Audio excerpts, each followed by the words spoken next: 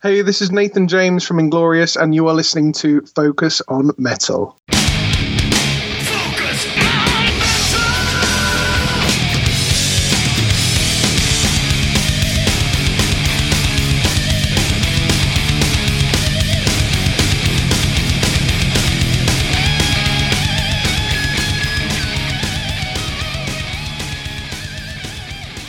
Hey, Metalhead, Scott Thompson here, giving you another dose of Focus on Metal.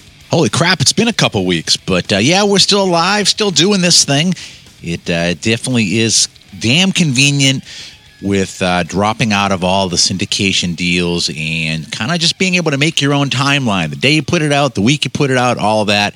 And so Richie and I have definitely been taking advantage of that. A lot of shit going on, and, like I said, again, taking advantage and not doing the whole weekly thing. But yeah, we are still here, still giving you great audio content. And this week is the start of a multi-week special little mini project on the self-titled Lynch Mob album. That's right, talking about the album that was released back in April of 1992, produced by Keith Olsen, and, personnel being, of course, George Lynch on guitar, Anthony Esposito on the bass, Wild Mick Brown on drums, and new to the band, Robert Mason on vocals. And I got a few other little people in there, including a little guy called Glenn Hughes did some background vocals on this baby. And we'll hear a little bit of that this week as we talk to our guest, Anthony Esposito.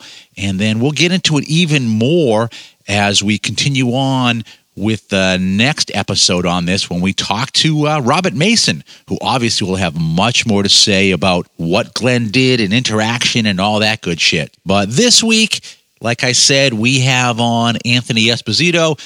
Not his first time on Focus on Metal. We've actually had him on before. We had Anthony on back in episode 403 back in 2018, talking about Red Dragon Cartel. And then back a few years ago, we celebrated the 30th anniversary of Wicked Sensation, and we had Anthony on episode 479 talking about that one. And if you want to be completist on that one, on episode 480, which was part 2 of that 30th anniversary Wicked Sensation special, we talked with producer Max Norman. But this week, as I said, we are talking to Anthony all about the self-titled second album from Lynch Mob. So as I said, this one rolled out on April 28th of 1992. I was actually able to catch this tour. I saw them August 3rd of 92 at a club called Axis on Lansdowne Street in Boston. And they did, great stuff. River of Love, Wicked Sensation, I Want It, Cold as the Heart, She's Evil But She's Mine, Dance of the Dog, Jungle of Love, The Secret, All I Want, No Good, Dream Until Tomorrow, Tangled in the Web, Street Fighting Man. George does his guitar solo, and then they do the encore stuff with Mr. Scary, and then Tie Your Mother Down. And we had, it was Love, Sex, Death that opened. They were a pretty cool band, too, and I remember the crowds, lying down Lansdowne Street waiting to get into Axis, and the singer for LSD is out there, and if you're familiar at all with LSD, this guy looked like he was a homeless guy, and he was just kind of going up and down, and pretty much nobody in the crowd even knew that he was actually the singer for the opening band until said homeless guy hit the stage. So great show. The whole band was dead on. It was awesome to see George in a relatively small club in Boston on this tour. And before they went on as well, he was kind of holding court in one of the back rooms as well. So there were a chunk of us that were back there before the show as well. But again, great show.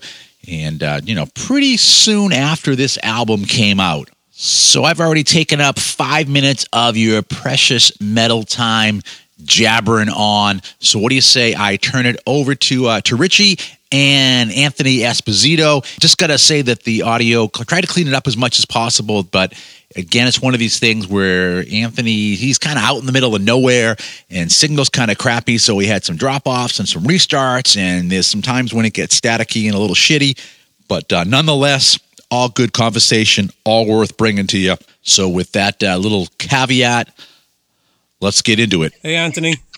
Hey, Richie, how you doing, man? I'm all right. I'm okay. You want to do this, or you got to do something else? No, I'm good. I just, it's more on your end. Are you okay now to do it? You might have been busy doing something else.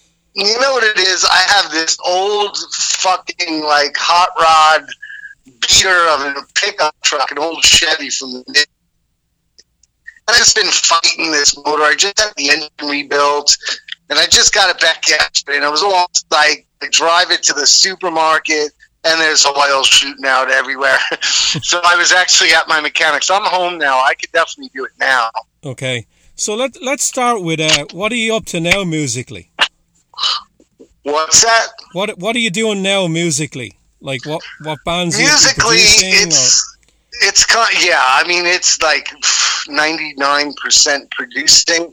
A lot of bands come to me and I produce them and stuff. I ended up one of the bands that I was producing, the War Brothers. I ended up producing and engineering, and now I'm managing it.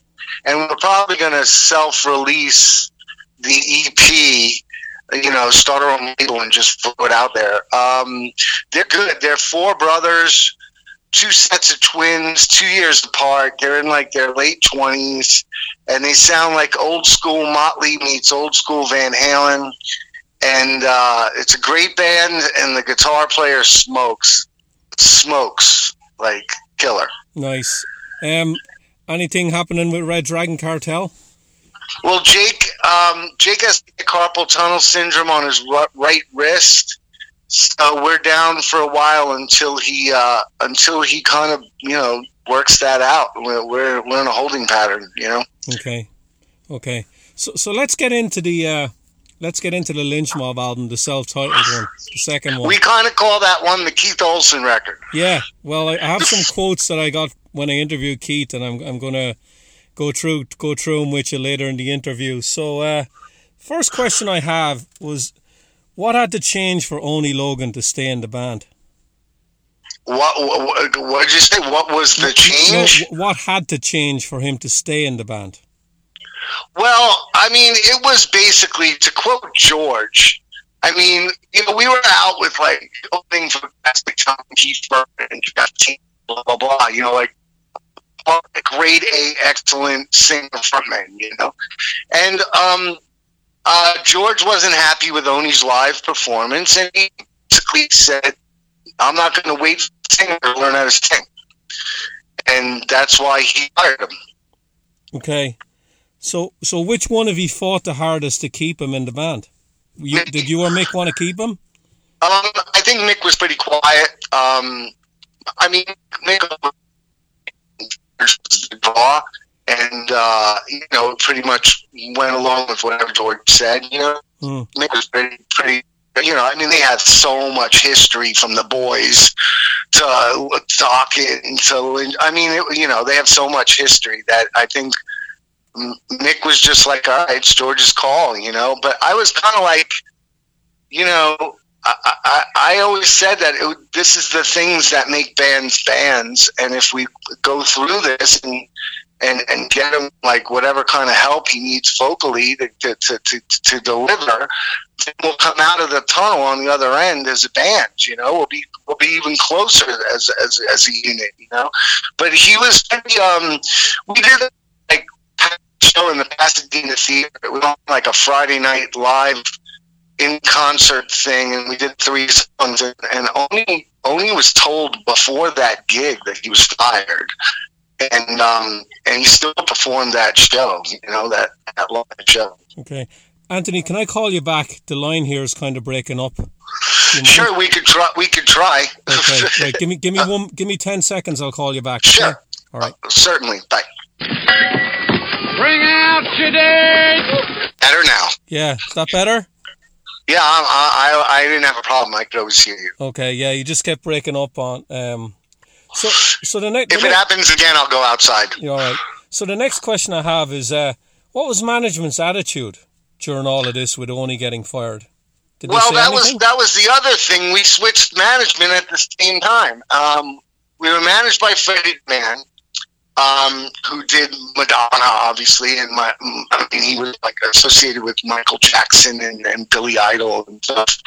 And you know, Freddie's like stick that he got stuck with was that he couldn't break a rock band.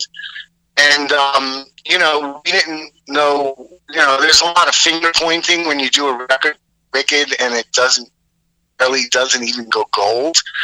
And George and Nick were used to platinum success with Doctor records, so I think, you know, George really had in his mind to switch management and wanted to go with HK because they had Whitesnake and the Cult and Poison. I mean, HK's roster was insane. So we did a switch at the same time. So it wasn't really like the new management could say anything about us switching singers, you know. Okay, Anthony, I think you're going to have to go outside. Okay, I'll do that. Hang on. Right. Give me 2 seconds. I'll stay on the line. I'm almost out. Okay. You know, the ranch is in the middle of nowhere, so it's kind of like reception is hit or miss. But I'll go outside. You tell me when you can hear me. Is it better now? Yeah, it seems to be better. Yeah. Okay, I'm outside, so that's good. Excellent.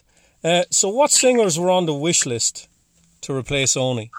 Well, we tried a bunch. I remember Jeff Scott Soto came out, and we had a bunch of dudes.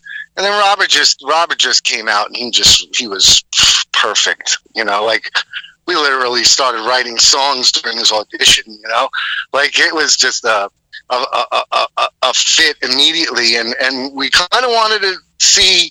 We were kind of a little gun shy. George was, because of Oni's live performance. So we booked this run. And we tried to kill Robert, literally. Like, it was like 13 shows in 14 days. We went up and down the West Coast. We were trying to try his voice out live, and we couldn't. He kept getting stronger and stronger every show. And so we were like, okay, he's definitely the guy. And that's when we started writing the second record. Yeah. Did the label want a named singer? Someone with a reputation that people would know? I didn't hear that. I wasn't privy to it, you know, like, if they did, I wasn't aware of it. Okay. What did Robert sing in the audition? Well, I'm pretty sure we did a couple songs off Wicked, and then I remember we did this, Heaven is Waiting was like a song we were kicking around, and he sort of sang it, and we came up with melody during the audition kind of thing, you know? Yeah. Were you happy that it was another young guy in the band? Because, like, Mick and George... I was happy it was a guy from the East Coast, to tell you the truth, you know? Robin and I hit it off. You know, we always have. We still remain friends, and love him to death. He's a stand-up, straight-up guy, you know, and... you know, he's great. I mean, you know, he delivered. He did everything that we wanted him to do, you know. Now, you said in the beginning there that it was George that fired Oni. Yeah, that's kind of like Oni says that he quit, and George. I remember George throwing a punch at him in the back of the bus, and it was real ugly. And I don't know. I mean, it's 30 years ago. Yeah. I think Oni's story is one thing, and I sort of thought that George fired him, but Oni seems to say that he quit. So I don't know what the deal is. Because the first time I interviewed you, you were telling me that the band was sold as being a band of equals. Yes. And yet here you're telling me is that George fired him. So was George the leader of the band?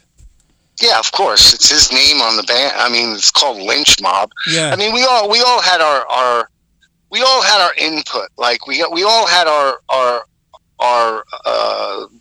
lanes, so to speak, that we specialized in, you know. And it was like, you know, but George. I mean, it's George Lynch. It's his band. It's not, you know, like. He's a guitar hero, you know. It's like he's gonna call the shots, you know. If the band broke up, and he would go out and get a deal immediately, where I don't think any one of us could, you know. Yeah. Was there, when you started working on the second record and writing the songs, did you personally want to work with Max Norman again? I loved Max Norman.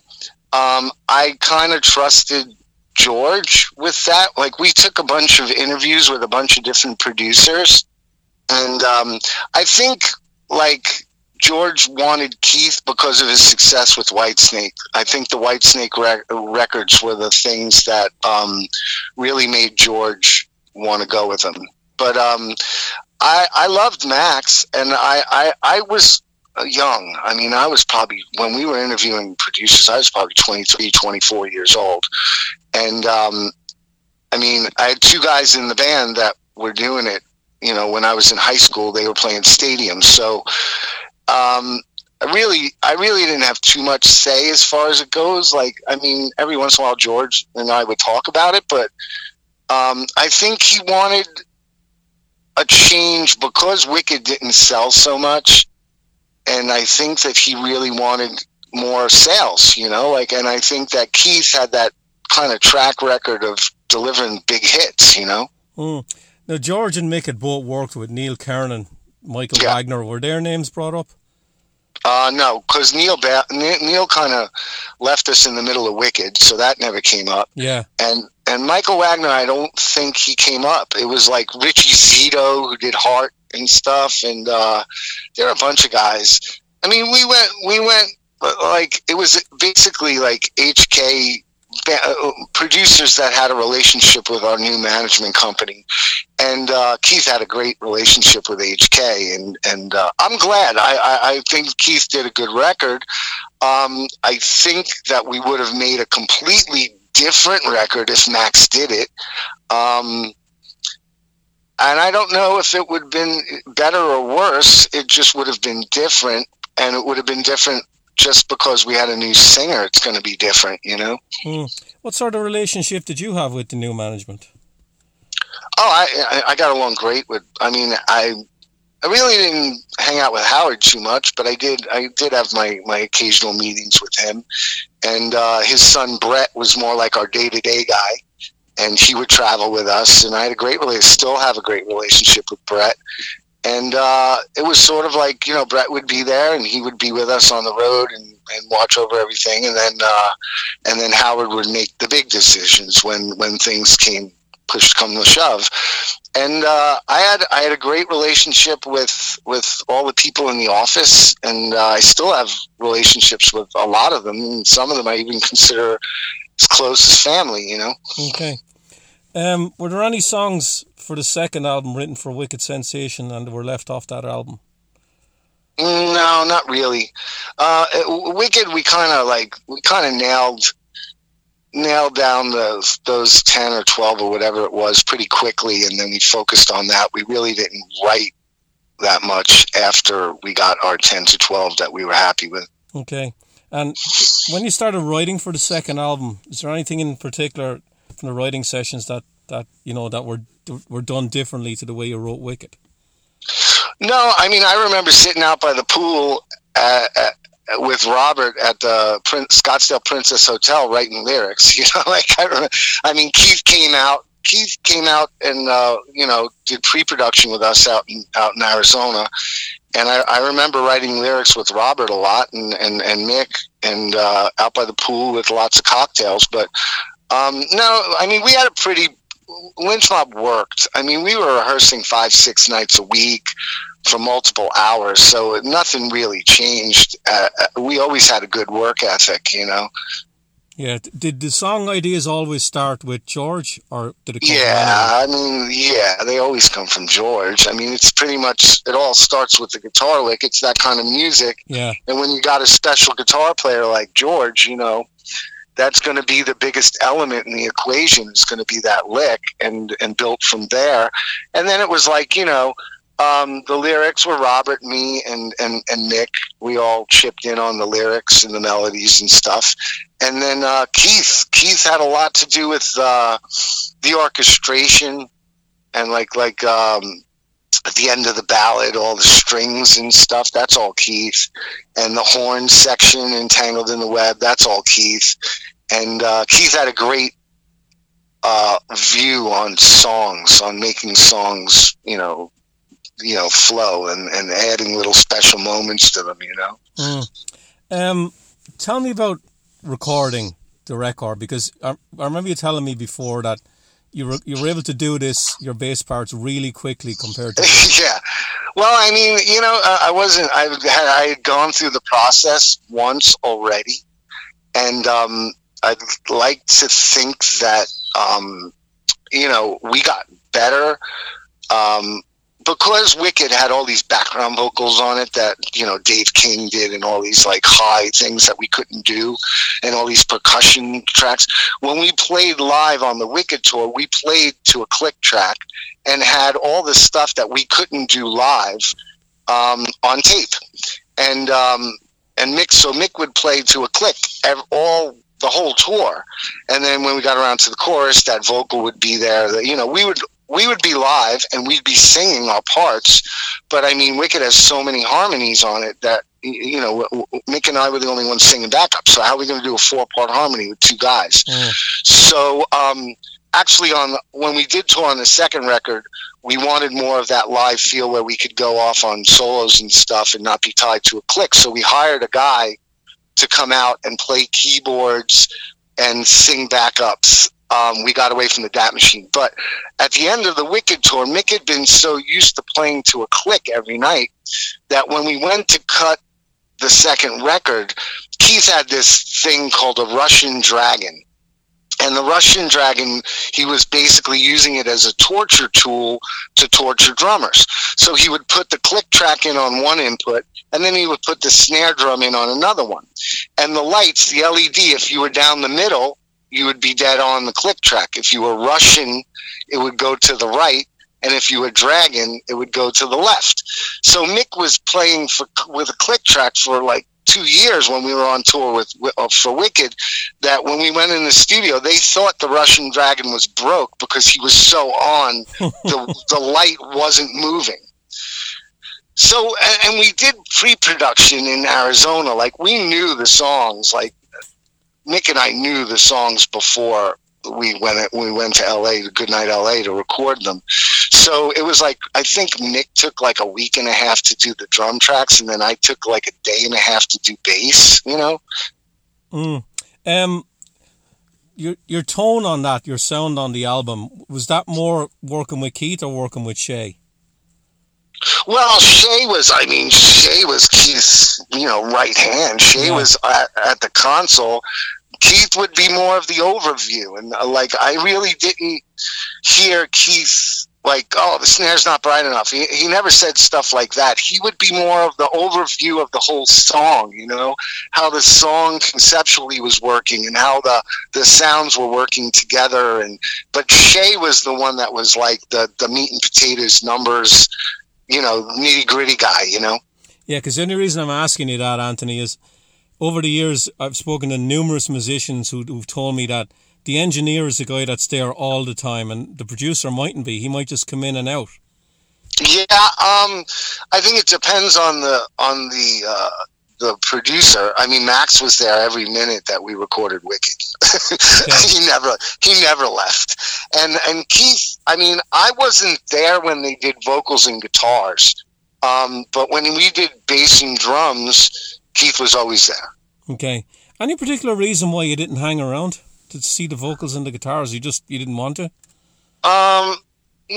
That's George World, and I really don't think I'm going to have anything to say to George Lynch about his guitar tone or his parts. I mean, you're talking about George Lynch. Like, he does what he does. He's special at what he does, and, nobody's going to tell him what to do, And Robert, it was like, we had total faith in Keith and working with Robert, and I knew Robert had tools. Like, Robert could sing, and they brought in Glenn.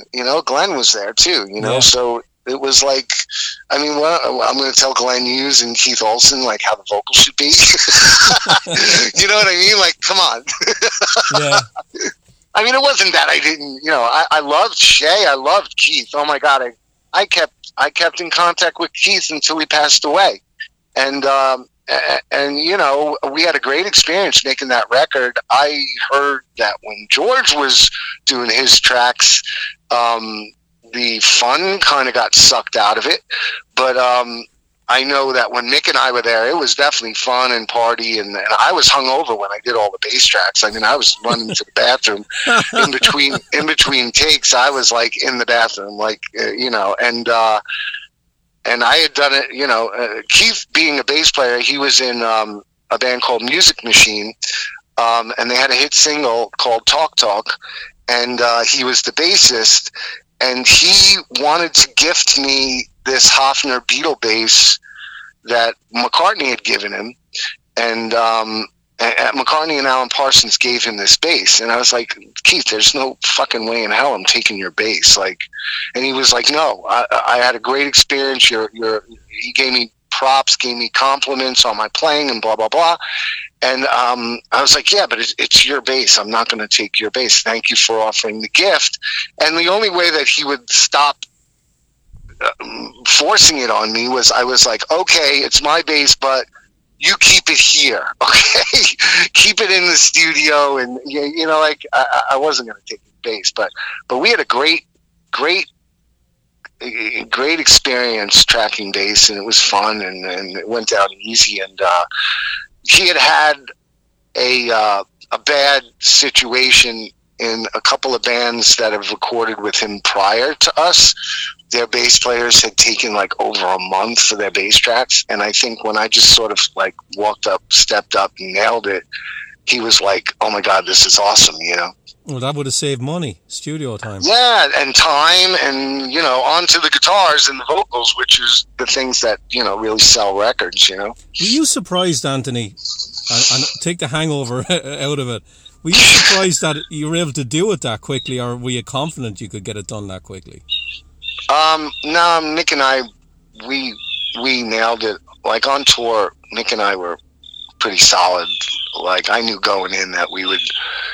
I wasn't green. I was green when we did Wicked. I was young. It was like my first barbecue, Yeah. And I knew what the situation was and the expectations were, and what to focus on, and how to listen, and also being on the road, playing with Nick for a year. We became really tight. We became a good rhythm section, a really solid rhythm section.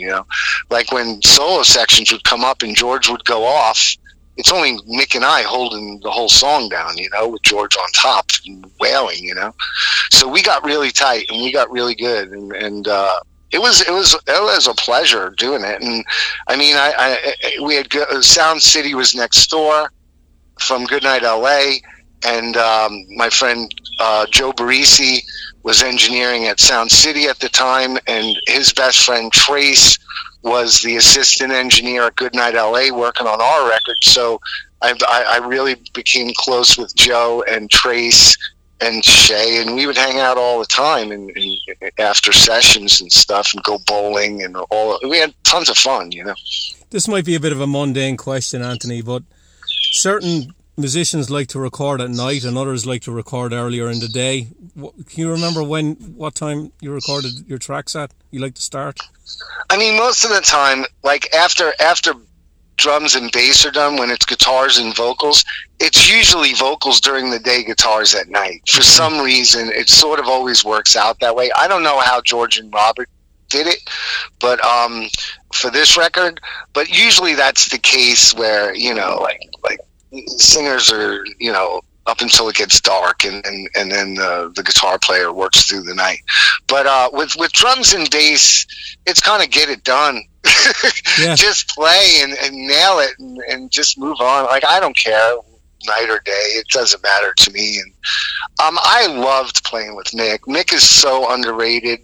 He never gets brought up in the conversation as like great rock drummers or whatever. He's so good. He's so solid. His groove is so good. His choices on fills he's a consummate pro, and you never hear about anyone giving him props. And it kind of sucks because he's really, really underrated and great, I think. And he can sing. Oh my God. And he comes up with great choruses. Like he's a Beatle freak. I mean, he could play every Beatles song on guitar and sing them. And like, he's very talented, as a musician, and as a drummer, he's world class, and you never really hear his name brought up. You know, nobody really talks about him, and it's a shame because he is the consummate pro. You know. Anthony, do you remember any of the songs on the second record, and you did them in one take, your parts? I think I did a lot of them in one take. Wow. Yeah, I mean, it wasn't. I mean, there aren't really like. It's not like on Patina, where I was playing, like, with Jake, I have more room and I could play a little bit more melody on bass. And I would always ask myself in the back of my head, what would Bob Daisley do when I was playing with Jake? Because I love the chemistry between the two of them. So I would try to, like, okay, he's going off for a solo. What should I go for? Whereas with George, it's kind of like more of a meat and potatoes bass, nailing it, being inside the drums, driving the groove, not really getting up in the melody at all. And you know, so it was like, they weren't difficult bass lines, but they were the right bass lines for the song, you know? Yeah. Whose idea was it to do Tie Your Mother Down, Queen track? Well, we kind of like, it was kind of weird because we were doing that Rubaiyat record where it was like Elektra's 30-something anniversary, and all the people on the roster went back and did the old roster's material for the anniversary of the label. Like Metallica did Stone Cold Crazy. Originally, we were going to do Tie Your Mother Down for that, and Metallica was on tour, and then last minute they're like, we're going to do Queen Stone Cold Crazy. And you could only pick one band, like Pussycats did You're So Vain by Carly Simon, and you know, so everybody went back and did like the Cure did the Doors. So we kind of got the carpet pulled out from under us last minute because we thought we were going to get the Queen track, and when Metallica obviously has, you know, better say, they're way bigger than Lynch Mob is. So when they said we're going to do Queen, we kind of got bumped back, and we ended up doing Going Down, which is like a blues kind of based song. So we had Tie Your Mother Down from before when we were doing the Going Down sessions. And so we kind of just put it on there, and then Freddie got sick, and it looked like we were capitalizing on his death, which was not the case at all. Because when I have the Japanese version of this record, and it's got 2 extra studio bonus tracks on it, and I'm sure the way you guys thought at the time was that the cover might be one of the Japanese bonus tracks, and you wanted 10 original tracks on the international release. Would that be fair to say? Yeah, probably. Yeah, that's usually how we did things. I mean, we don't. There's no cover on Wicked. Like, I think we just had it worked out, and it was a great song, and you know, and it's Queen. It's not like, you know. Yeah. So I'm going to bring up one of the quotes that Keith gave me, and I interviewed him probably 6 or 7 years ago. I think it was, or maybe a little bit longer, right? So I wrote down exactly what he said, Anthony, and you can respond to this however way you want. So he was talking about the writing credits for that record. Mm-hmm. And he said the hardest part was when it came to writing credits. George maybe wrote 25% of any of the songs, and he had to have 50 to 75% of the songs. The writing credits are highly skewed in the wrong direction. Writing credits and publishing rights are the only thing that's really worth anything down the line. So I got to tell you, that was a really rough day in the studio when we all went into my back office in Goodnight LA and decided what percentage of the songs anyone was going to get. It was really sick. I think they gave me like 5% on 2 songs, Tangled in the Web, and one other. And Tangled in the Web, that's virtually my lyrics. Yeah, I don't know if it's virtually his lyrics. I know that Robert and I had a lot to do with the lyrics on that, but he is definitely correct in that statement. I remember that day well. I remember that day so well when George came to the band and said, listen, I want 50% of the publishing. Now, originally the band was set up as an equal split. Everybody got equal split, and that's when I joined. That was the blueprint for it to be a band. And George said basically, On this record, I want 50%. I'm not splitting it equally. And when Odie got fired, the splits went to 3 ways on everything, and Robert was a hired gun. He wanted Robert to basically prove himself, and then he would cut him in on the next record. So I remember the day, and I told George flat out, I said, listen, I go, you didn't write 50% of the record. That's ridiculous. I said, but a lot of our success and following and stature of the band is because you and Mick for years were in Dokken. So we didn't start from zero when Lynch Mob was born. We started with a head start because of the Dokken success. And I basically said, and I remember saying this, I will give you the 50% nod only because you were basically promoting Lynch Mob when you were in Dokken and I was in geometry in high school. Okay. And I remember it, and like the writing, I mean, it was that was a shock to all of us. And Keith should have got more. And but everybody sort of always thinks they want more. That's why I liked it better when it was equal split, and then we never had that conversation. It was like it doesn't matter. Everybody's getting the same, so the best part wins. You're not lobbying for publishing money by selling your part more than a better part that maybe another band member has, because you want the money. But I think that I remember that day clearly, and it was an awful day in the studio. Yeah, I remember it very well. Do you remember what Mick said? No. Okay. Fair enough. I don't remember what Mick said, and Mick had a lot to do with the writing too. Yeah. He wasn't anywhere near just the drummer. Like, he definitely came up with lyrics, and he definitely came up with melodies, and he definitely, chipped in, and it was definitely a band effort, the writing. And, I mean, a lot of things in Lynch Mob started out one way and ended up being something else. And it just sort of deteriorated over time, Did this meeting take place after you'd done the record, during the record, before you'd recorded it? It was while we were recording it. So you'd probably already done your parts at that stage? No, because Mick was there. And once Mick was done, he went back to Arizona. So it would have to be when we were either setting up to record and we were tracking drums.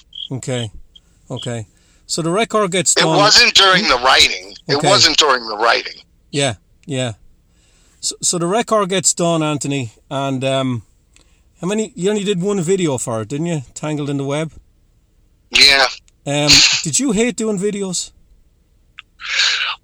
I love doing videos because the way that we did videos were pretty creative. Like the Matt Mahern video is like wicked. It doesn't look like anything else. And then the Kevin Kerslake video for Tangled, it was very, I liked when we're dark and mysterious and not so, here's a rock band with Marshall Stacks and running around, River of Love's probably my least favorite, Okay. Do you remember who you toured with on that record? I think King of the Hill was one of the bands, wasn't it? Warrant. It was Warrant. Oh, Warrant on the second record. We opened up. Yeah, they were on the Dog Eat Dog tour. Okay. They were on the Dog Eat Dog record. We opened for them, and then we ended up headlining, and it was Life, Sex, and Death. LSD opened for us. King of the Hill was out with Wicked. Oh, okay. So did Johnny tour the US with Warrant? Yeah. Okay, and that was a full US tour? It was a full national tour, yeah. Okay. What size venues were you doing? Because I loved the Dog Eat Dog record, but it didn't really sell for them. We were in arenas, but the arenas weren't sold out. Okay. And what were you given, 40 minutes? That sounds about right. Okay. Maybe an hour. Okay. Did you get on with the Warrant guys? Yeah, they're still my friends to this day. Yeah, okay. Well, you've Robert's in the band. That was basically his audition. Okay. So, leaving the band. Tell me about your decision to leave the band. Was it inevitable? Well, I mean, it was kind of like he didn't want Robert anymore, and he was talking about trying to have Glenn Hughes sing or have tried to steal Ray Gillen from Jake and Badlands, and I was like, listen, every time we do an interview, the first words out of the interviewer's mouth is, when are you going back to Dokken? And I'm like, if we change singers again, it's not going to look like a band. It's going to look like your side project that's a placeholder until you go back to Dokken. I said, there's two choices to be made here. Either stay with Robert and fix what you don't like, or get Oni back and fix what you don't like. If not, I'm out. And he wasn't interested in going either way. What did he not like? That's a question that you need to ask him. Okay. But I loved both of them. Both of them in their own way are amazing. Both of them are very talented, very gifted, but they're polar opposites. They're very different people. And I'm still close with both of them. But it's like, I don't know what he wanted, but like in his whole career, he's always bitched about the singer. So, Yeah. So did you discuss it with anyone else in the band, like either Mick or Robert, before you made the decision? No, hell no. Okay. Did you leave? Did you leave before Mick? Yeah. Okay. And then, like after I left, like Elektra dropped us because of the Seattle thing, and we had a bunch of records left on our deal, and he blames me for my quitting for them getting dropped, and I'm like, look, A, my name is not in the name of the band. It's not called the Esposito Mob. And B, I was never in Dokken, which had the relationship with Elektra before Lynch Mob was on Elektra, and I'm the bass player. It's not like I'm the guitar hero or the lead singer. It's not like they didn't drop you because I quit. That would be the last thing they would care about. So looking back on it now, Anthony, when did you have a great relationship with George? And is there one thing that happened either on Wicked or this record that really soured it for you? Well, when it was happening back in the day, he and I were bros. Like, we'd hang out on days off. We'd go out. We'd, go to museums, clothes shopping, bars, whatever. We'd always go to parties after the gigs together, and we always hung out. And it just, in hindsight, then I found out he was doing things behind my back that was screwing me. And so it was like this double-edged sword, but I didn't find out about the other stuff until later on. And then it was like, the thing that really bothered me, honestly, we were just finished recording the second record, and he jumped in to do Sacred Groove, his solo album. And it seemed like his focus became more on his solo album than on the self-titled Lynch Mob record. And we couldn't tour. The single came out, Tangled in the Web came out, and I think it was like top 20. I seem to remember it was like 15 or something. And we couldn't tour because he was working on his solo album. Like, which I thought was like not where his priorities should be, I think that's where your Ray Gillen, Glenn Hughes thing came in, because they played of course, Sacred Groove. Totally, and the Nelsons were on it and all that, and Sacred Groove was a working title that I came up with for Tangled in the Web, because my bass part is like this really cool like groove, and I was like, that was the working title, and then he ended up calling his solo album and his label, and it was just like I just thought like, hey man, we got a hit on our hands. We're top 20 and we're sitting and we can't tour because you're working on your solo album. Like, that's asinine to me. Okay. So the second album, I'm not going to ask you to pick which of the two records or the first two are your favourites, because that's unfair. I will tell you that I prefer the second one to the Wicked, and I know I'm in the minority on that. I do want to ask you though, in the second album, what are your favourite songs on it? I kind of I love Tangled in the Web. I mean, when I put that song on, it just sounds so good, and Robert's vocal is so good on that, and it just, I love that song. I lean towards, on the rest of the record, I lean towards the heavier stuff, like The Secret and Cold is the Heart. And I love the ballad, Dream Until Tomorrow Comes. Yeah. Is like the end solo over the strings, and the keyboard part is like really, I think, a moment, a really great Lynch moment. But I tend to lean on that stuff. I don't really like No Good. I don't really like Jungle of Love. I like, Darkness. I like When Darkness Calls. I like Cold as the Heart. I like The Secret. I like the heavier stuff, and Tangled in the ballad. Yeah, what do you make of the Japanese bonus tracks? Because sometimes they're left off the record because they're just not as good as the ones that were picked. What were they? Love Finds a Way and Love in Your Eyes. Yeah, they're all right. They're okay. I'd agree with you. They are okay. They're not as good as the rest of them. No, they're definitely not good enough to be proper album tracks. They're probably, and I'll show my age, better B-sides if you actually did B-sides back then. Yeah, the B-sides were long gone, but they would have been B-sides. There's reasons why they're bonus tracks and not on the proper record. Yeah, Anthony, when you were out doing live shows, how many songs from the second record were you adding to the set? It was about 50-50, I think. Okay, and were you doing any Dokken songs at all? We always did Dokken songs. I mean, we always did Miss Scary, and then, we'd throw in like one or two. I used to like doing Kiss of Death. I thought that was a mean one. And, we tried It's Not Love for a while, and, we would always put Dokken in there. I'm Breaking the Chains. Tooth and Nail. Tooth and Nail was in it often. You got to throw your hat to those. I mean, that Dokken was a big part of why we were in arenas, Okay. So, Anthony, it's been a pleasure again talking to you.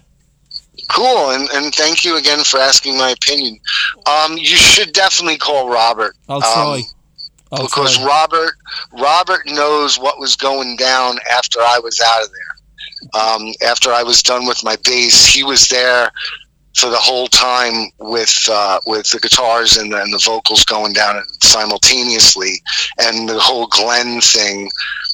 What I was told was Glenn would sing the tracks first, and then Robert would sing the tracks, and then Glenn, Keith, and Robert would sit back and listen to the tracks and grade each line, and whatever line approach was better. Like, let's say Robert sang the verse and the first line was an 8 and Glenn was a 7, then Robert would immediately go back and sing the comp the best ways that it would be. Yeah. And I think there existed that record with Glenn singing lead on it, but I think that Keith erased it because he, out of respect for Robert, he never wanted it to come out. Okay. Wow. So you got to ask Robert. Ask Robert. That was told to me, and I wasn't there to firsthand knowledge it. But and Robert's a sweetheart. I gave you his cell. Definitely talk to him. Tell him you spoke to me and you spoke to Keith. I'm sure he will do it. And but he's got insight when I wasn't there. So all right, Anthony. Well, always a pleasure. Always, and you gotta interview War Brothers when the EP comes out. I really want you to review the EP. Is like, I'm working on the full length now, but the EP is kind of like, I produced them. They came out the first time we worked together was the first 3 songs, and they ended up on the EP.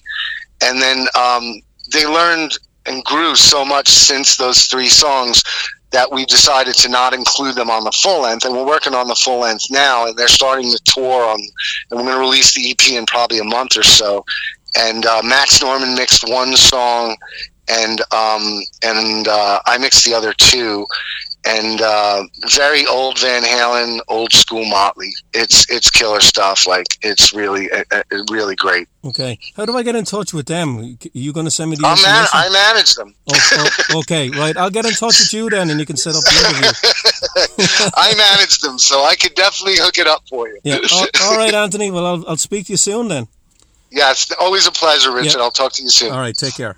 Bye. Bye. All right, big round of thanks to Anthony Esposito for taking a shitload of time to talk to Richie once again about yet another Lynch Mob release. Definitely a really solid one. If you don't have this one, go seek it out, buy it for yourself. It's good stuff. And next time, we'll be digging in even further as we talk with Robert Mason. Notice I said next time and not next week, because who knows? I could just be like, get really lazy after this week, and it could be like another 2 weeks before I put the next episode out. And it's not so much being lazy, to be honest. It's just that, like I said, there's a shitload going on, and I just haven't been able to sit down and get these nice blocks of time where I can really think about what I'm doing as I'm putting these episodes together. But nonetheless, next episode, we will be sitting down with Robert Mason. In the meantime, just want to say that my friends in the band A Sound of Thunder,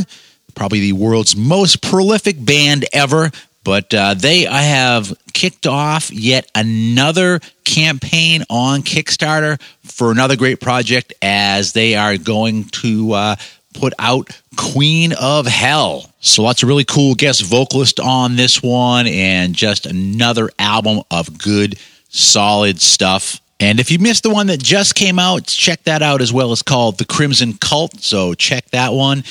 Go up there, Google it. It's out there to buy. Just be aware that when you spell it, it's Crimson with a K, Cult with a K.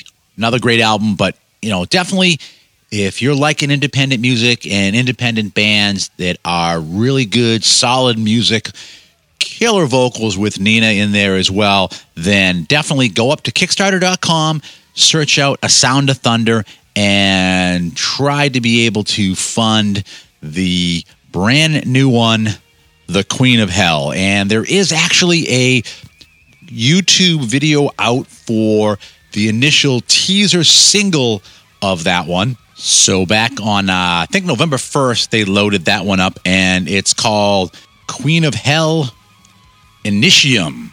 So I know that I'm definitely looking forward to another great release from Nina and Josh and the rest of the guys in A Sound of Thunder.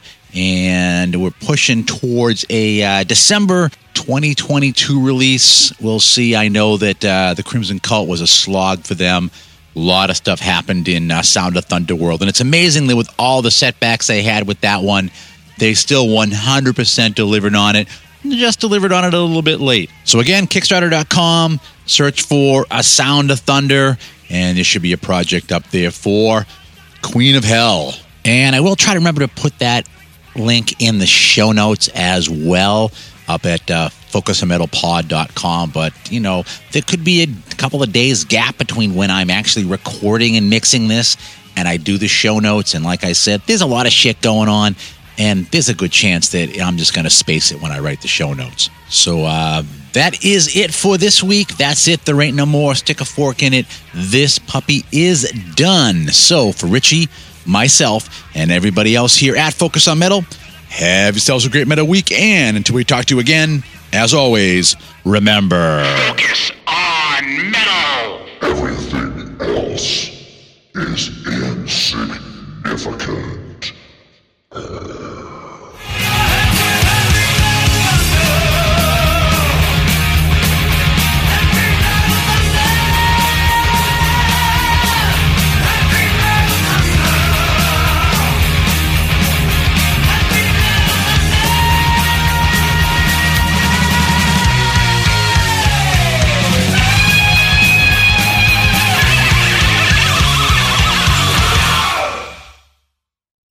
You're still here? It's over. Go home.